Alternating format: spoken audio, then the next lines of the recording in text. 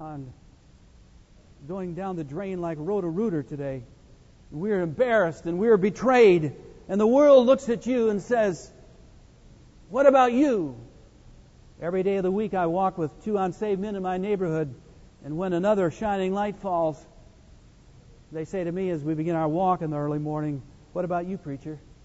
When are you going down the tubes? That's the way it is today. But I say there must be a new generation. I say there must be a new force of people. And it is you in this room. You one day will lead the churches. And you will lead the business of the world. And it's up to you to lead it right. And so today what I'd like to do is I'd like to challenge you for a few minutes on personal purity. And in your Bible, if you'd turn with me, let us look at Isaiah 6. Isaiah 6. And in reverence and deference to the Word of God, may we stand for this reading.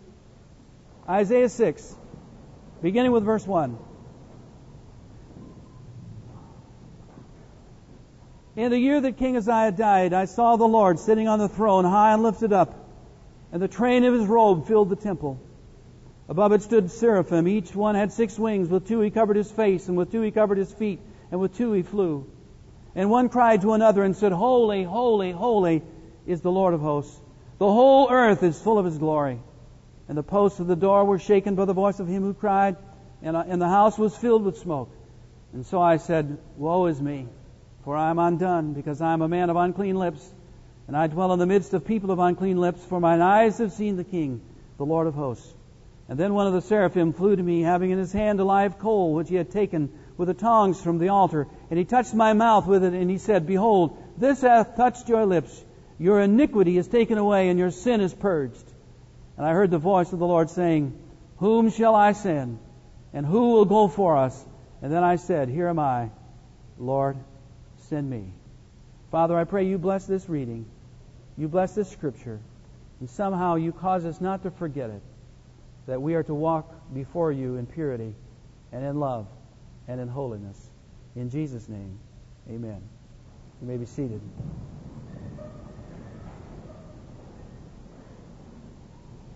It was Robert McChain who said, My people's greatest need is my holiness. Keith Krause in his book on the ministry said, No matter what you believe your call might be, if you are not called to holiness, you are not called to the ministry. And I believe what he said is true. You see, it used to be, and it should be, and it's in the Scriptures forever, that the ministry is what a man is, not what he can do. It is not his gift. It is not his burden. It is his character. It is his integrity. Is he holy? Is he pure? Does he stand in the righteousness of Christ? Jesus said in Matthew 5, Blessed are the pure in heart, for they shall see God.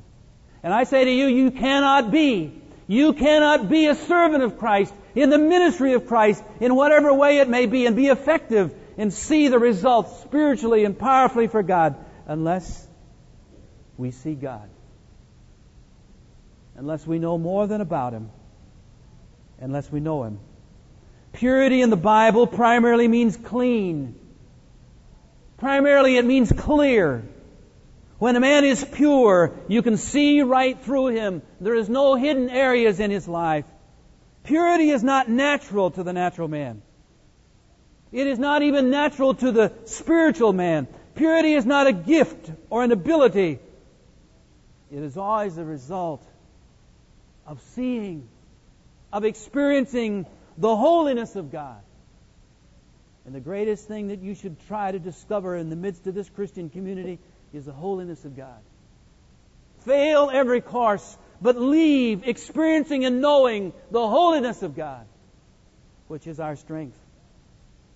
Purity on the one hand and sin on the other, both issue from the same place, from the heart. J.C. Ryle in his book, A Call to Holiness, said about sin, the sinfulness of man does not begin from without, but it begins from within. It is not the result of bad training in early years. It is not picked up from bad companions and bad examples and bad homes, as some weak Christians are so fond of saying. No, said Riles, it is a family disease which we all inherit from our parents, our first parents, Adam and Eve, and with which we are born. The problem of sin is inherent within. And this should remind the believer that we have the potential of any and every sin that has ever been committed. Because the heart is deceitful. Your heart is deceitful and mine, above all things, and desperately wicked. Who can know it? You cannot even know your own heart. None can. Our depravity is deep. It goes to the very depths of our inner being. And God will not ultimately use a dirty tool. Sooner or later, the truth will surface. Be sure your sins will find you out. Regardless of your success, regardless of your gifts and your talent and ability, God will not forever use a dirty tool. Payday will come. And you will be exposed. And we see it on the face of the Christian community today. And it is a horrendous compromise. R.C. Sproul, in his book on the holiness of God, says that the Bible does not say that God is loving, loving, loving, and that God is mercy, mercy, mercy, or that God is wrath, wrath, wrath. But R.C. Sproul says God is holy, holy, holy. And we must not forget it. Isaiah 6:3. The whole earth is full of His glory because it is full of His holiness. And that's what He wants His people to be. The holiness of God is the key to the purity of man. Now here in Isaiah's testimony, there are 4 keys to holiness and purity. And I personally believe that these are the 4 things that can purify the Christian worker, the Christian servant, the Christian student. For some reason you came to a Christian college. Did you come so you could become a Christian? Or did you come because you were already a Christian? Did you come because you wanted to flee the world and not be involved in it? Why did you come? Why did you choose the Christian college? Why did you choose this institution? I would hope and I would dream and I would pray that it would be to be able to experience the holiness of God, which is the key to the purity of your soul. In Isaiah's testimony, there are 4 keys to this holiness. And I just want to mention them this morning for your admonition. To purify the believer. The first is in verse 5, and it is conviction. Now notice the big change that came in Isaiah's life here. He said, in the year that King Uzziah died, I saw the Lord. I experienced the Lord sitting on His throne, high and lifted up and elevated. And it goes on and on about who He was. And they cried, the seraphim cried, holy, holy, holy is the Lord of hosts. The whole earth is full of His holiness. The holiness of God. Now when Isaiah saw that, and when Moses saw it at the burning bush, that was the difference in their lives. It's one thing to be saved. It's another thing to experience the holiness of God. And the first thing that happened when Isaiah saw this holy God, he was convicted. Verse 5. So I said, woe is me, for I am undone. Woe is me. He was convicted. Convicted of what? He saw himself as the holy God saw him. Do we? Do we see ourselves like He sees us? The Puritan Hooker, what a name for a Puritan, said, the best things which we do have something in them to be pardoned. And that is true. The prodigal said, I have sinned. Luke 15:21. Jeremiah said in Lamentations 1:20, my heart is turned within me, for I have grievously rebelled against God. You see, these men somehow knew their heart. The publican said, God, be merciful to me, a sinner. Do you understand the depth of your depravity? And I tell you, when you come into a Christian community like this college, more and more pressure is laid upon it. And as you live out the Christian life, there's one of 2 extremes that usually eventually happen to people that render us to be powerless and fruitless and often worthless in the kingdom of Christ. One is to become legalistic. To go for the letter of the law and to try to walk in the letter of the law. And legalism kills and destroys. And the other is to go to the other extreme, to be liberal and to say, well, it is not so important. It doesn't matter so much. But you see, both legalism on the one hand and liberalism on the other destroy the spirit and the heart and the gut of a believer. And no longer is he convicted of his sin. The legalist says, I don't have any sin. I'm above all of this. We are better than other people. We are better than the world. We have great standards. We are really great Christians, says the legalist. And how confused he is. And the liberal says, well, you don't need to matter about this thing called sin. There's nothing to that. But you see, the truth is, in the midst of holiness of God, you're not a legalist. You're not a liberal. You're controlled by someone greater and higher and more wonderful than you. So their conviction is there. And so you find yourself, do you ever feel at the end of the day that you have to go before God and say, as that publican said, God, be merciful to me tonight, a sinner? Do you feel that you're a sinner here in this college? The only thing that will make us see it will be the holiness in the presence of God. Now, the second thing that we see here happening in Isaiah's life is confession. Notice as it continues in verse 5, so I said, woe is me, convicted, for I am undone because I am a man of unclean lips. And you know, reading the life story of Isaiah, he did pretty well. There's no record of him running women or wasting money. And yet he said, after he'd been in the presence of a holy God, I am a man of unclean lips. And he said, I dwell in the midst of a people of unclean lips. Why? Because my eyes have seen the King. The King of glory. Lift up your head, O you gates, and even lift them up, ye everlasting doors, and the King of glory shall come in. The difference in the ministry, the difference in the Christian life, is discovering and experiencing the holiness of God. First conviction, then confession. In 1 John 1, 9 and 10, we see this. If we confess our sins, He is faithful and just to forgive us our sins and to cleanse us from all unrighteousness. I think one of the greatest weaknesses of the evangelical condition and tradition is that we have gotten away from confessing our sins publicly or personally to one another. James said in 5:16, confess your faults to one another and pray for one another that you may be healed. Luke 5:3-8.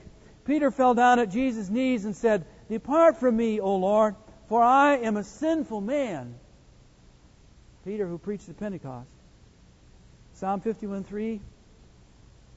David said, my sin is ever before me. David learned the hard way that this is the price I pay for one riotous day, a life of grief and sorrow.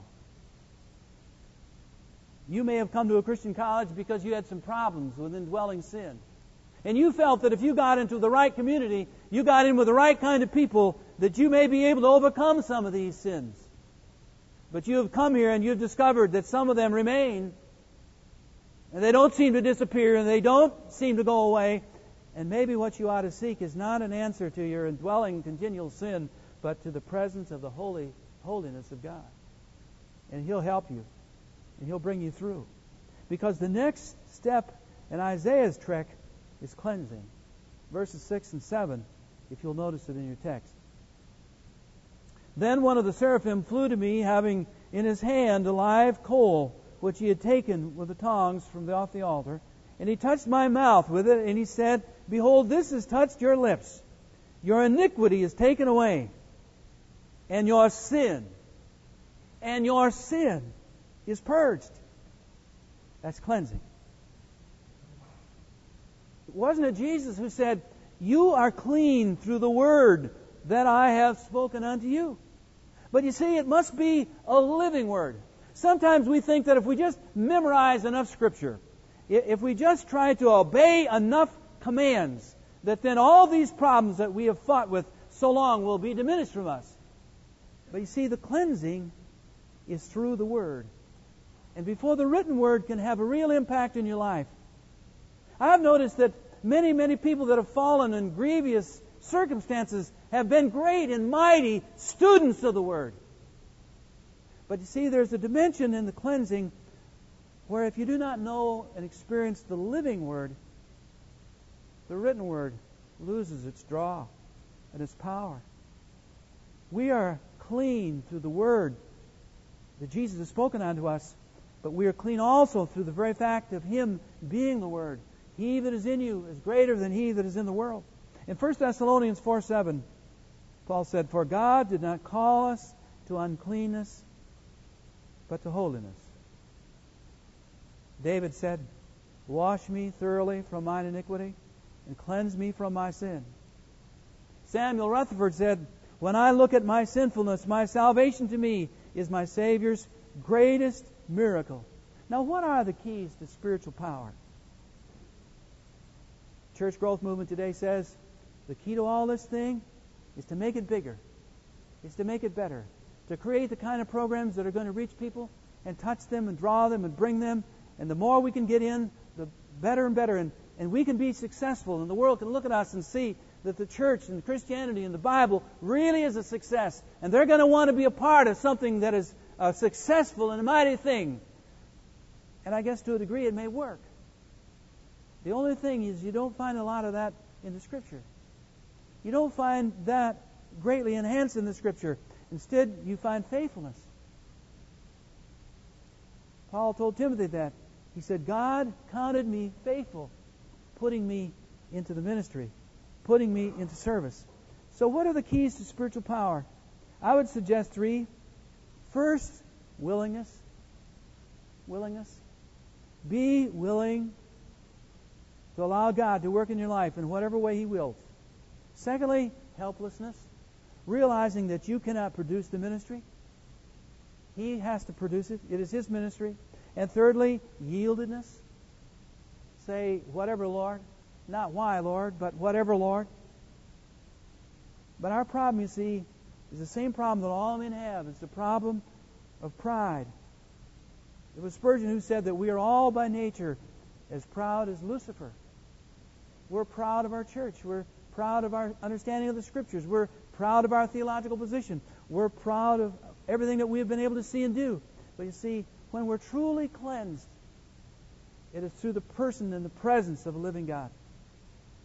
And then last, we see in Isaiah's experience, the last thing that came was the commitment. First the conviction, and then the confession, and then the cleansing, and then the commitment. In verse 8, he said, "Also I heard the voice of the Lord saying, Whom shall I send? And who will go for us? And then I said, Here am I, send me." Do you know, I believe that if we were open more to the call of God, that He would call many, many more people to serve Him in the ministry and in many other ways than He has before. The whole idea of the Scripture is that every believer is to have a ministry. Every believer. One of the biggest mistakes I ever made when I was in Christian college was that I believed that I was not ready to be in the ministry. And so all the time, all the years I was in the college, in the Christian atmosphere, I had no ministry. I went to church, but I did not serve. I did not have the commitment. But we need eyes to see Him, and feet to follow, and hearts to worship Him, and hands to serve Him. That's what we need. We need to be committed to Him. And you know, you can't screw this commitment up in your own heart and work it up and say, "I'm going to be committed. I'm going to be committed. I'm going to do it. I'm going to work at this. I'm going to work at that." And screw it all up in the energy of the flesh. No, our desire should be to come before the very holy presence of the living God and say, "Here I am, God. You do with me whatever you choose. And I want to see you. And I want to be with you." Read the history of men of God in the Scriptures, and since the Scriptures were written, and you will find that all of them had a time alone with the Lord. And that's when the commitment came. Philippians 4:8, "Whatever things are pure, think on these things." Whatever is pure, think on these things. James 3:17, "The wisdom that is from above is first pure." God's not going to use dirty people. 1 Peter 1:22, "Love one another with a pure heart, Hebrews 12:14 and 15. Pursue peace with all and holiness, without which no one shall see the Lord. James 4:8. Purify your hearts, you double-minded. See, these are the things that bring us to commitment. 1 Peter 1:22. Seeing you have purified your souls in obeying the truth. Not in knowing the truth. Obeying the truth. 1 Timothy 5:22. Paul told this young preacher boy, keep thyself pure. It should be the goal. It should be the goal. The goal should not be to be the pastor of a church. The goal should not be to be a missionary. The goal should not be to be a great businessman, to be a great leader in a local church as a layman. The goal should ever be, keep thyself pure. And then God will work the results. God is interested in faithful people. Create in me a clean heart, O God, and renew a right spirit within me. The only man who will pray that prayer is the man who sees his impurity and desires to be free from it. The person that we're most dishonest with is ourselves. The greatest need in the body of Christ today is a personal relationship with the living God, which is beyond your salvation, where you seek Him, where you hunger for Him, where you pant for Him. As the hart panteth out of the water brooks, so my soul pants after Thee, O Lord. That is the desire. Dwight Lyman Moody died the last days of the 19th century. His closest associate and friend was R.A. Torrey, who was the superintendent of Moody Bible Institute for many years in the beginning. Then he came out here to Los Angeles. He founded the Church of the Open Door. He also was a great leader in the beginning of what's now Biola College, the Bible Institute of Los Angeles. And it was greatly used of the Lord. 25 years after Moody died, Torrey was asked to come back to Chicago, and they had a big memorial service to remember this great servant of the Lord, D.L. Moody, who'd now been in heaven for 25 years. And the committee that organized this service asked Torrey to speak on why God used Dwight Lyman Moody. Why God used Dwight Lyman Moody. And there were 7 points in his message. Number 1, he said that he was a fully surrendered man. Fully surrendered man. Number 2, he was in the deepest and most meaningful sense a man of prayer. Are you? Am I? Number 3, he is a deep and practical student of the Word of God. Are you? Number 4, he was humble and never knew it. Are you? Number 5, he was free from the love of money. In 1 year, Moody and Sankey made $1 million before the turn of the century on songbooks that they sold at crusades. $1 million was a lot of money. It's even a lot of money now. It's much more then. You know what they did? They gave every dime away because they were free from the love of money. If the evangelical church today and the leaders in it could be free from the love of money, we would have a lot less of the problem we have. Number 6, he had a consuming passion for the salvation of the lost. To you. Since you've been at Master's College, have you witnessed to anybody that is lost and outside of Christ? Or are you here to just learn to be super Christian?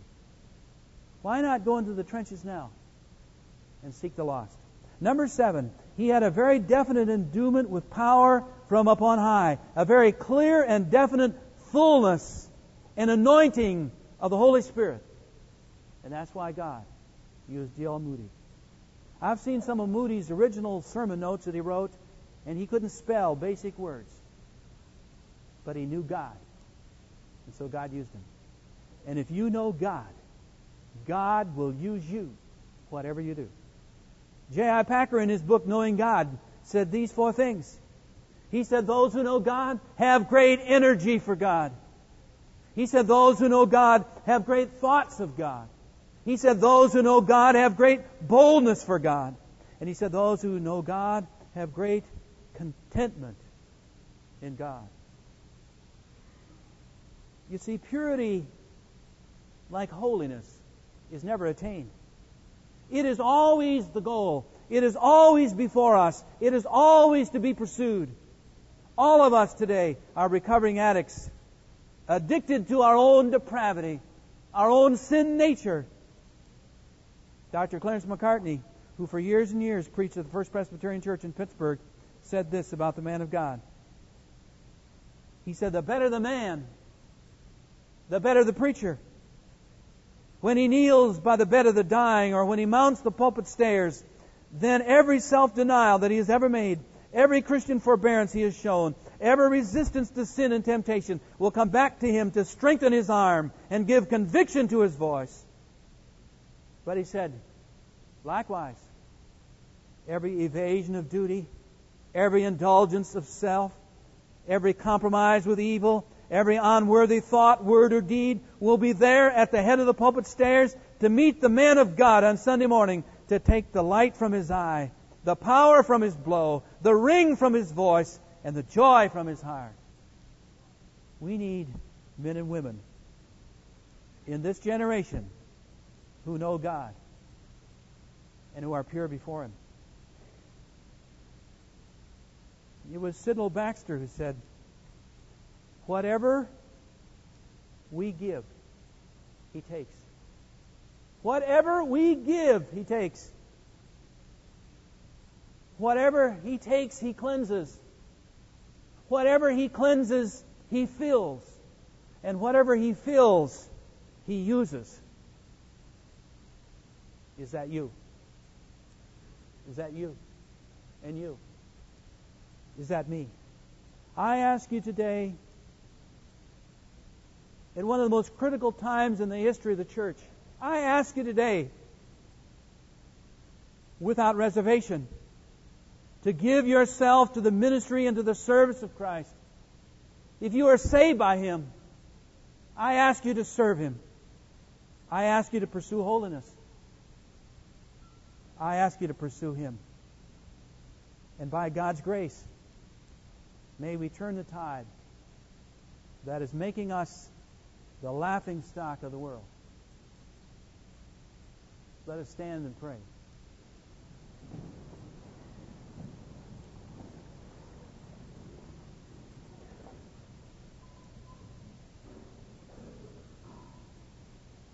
O God, our God, how excellent is Thy name in all the earth.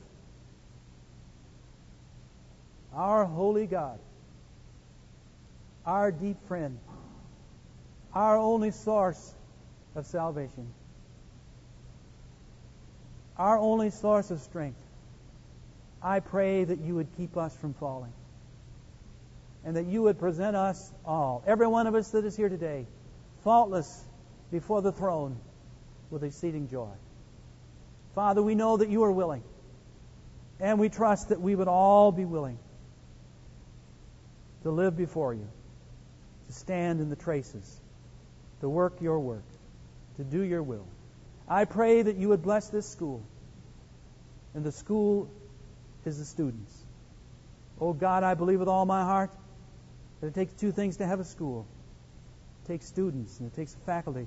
And I pray together that You would bless them and keep them, and that Your face would shine upon them and be gracious to them. Bless their going out and their coming in today and tomorrow and forever.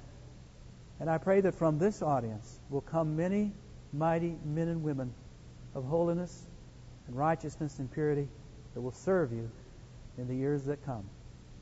And I pray this in Jesus' name, for His sake and to His glory. Amen. You're dismissed.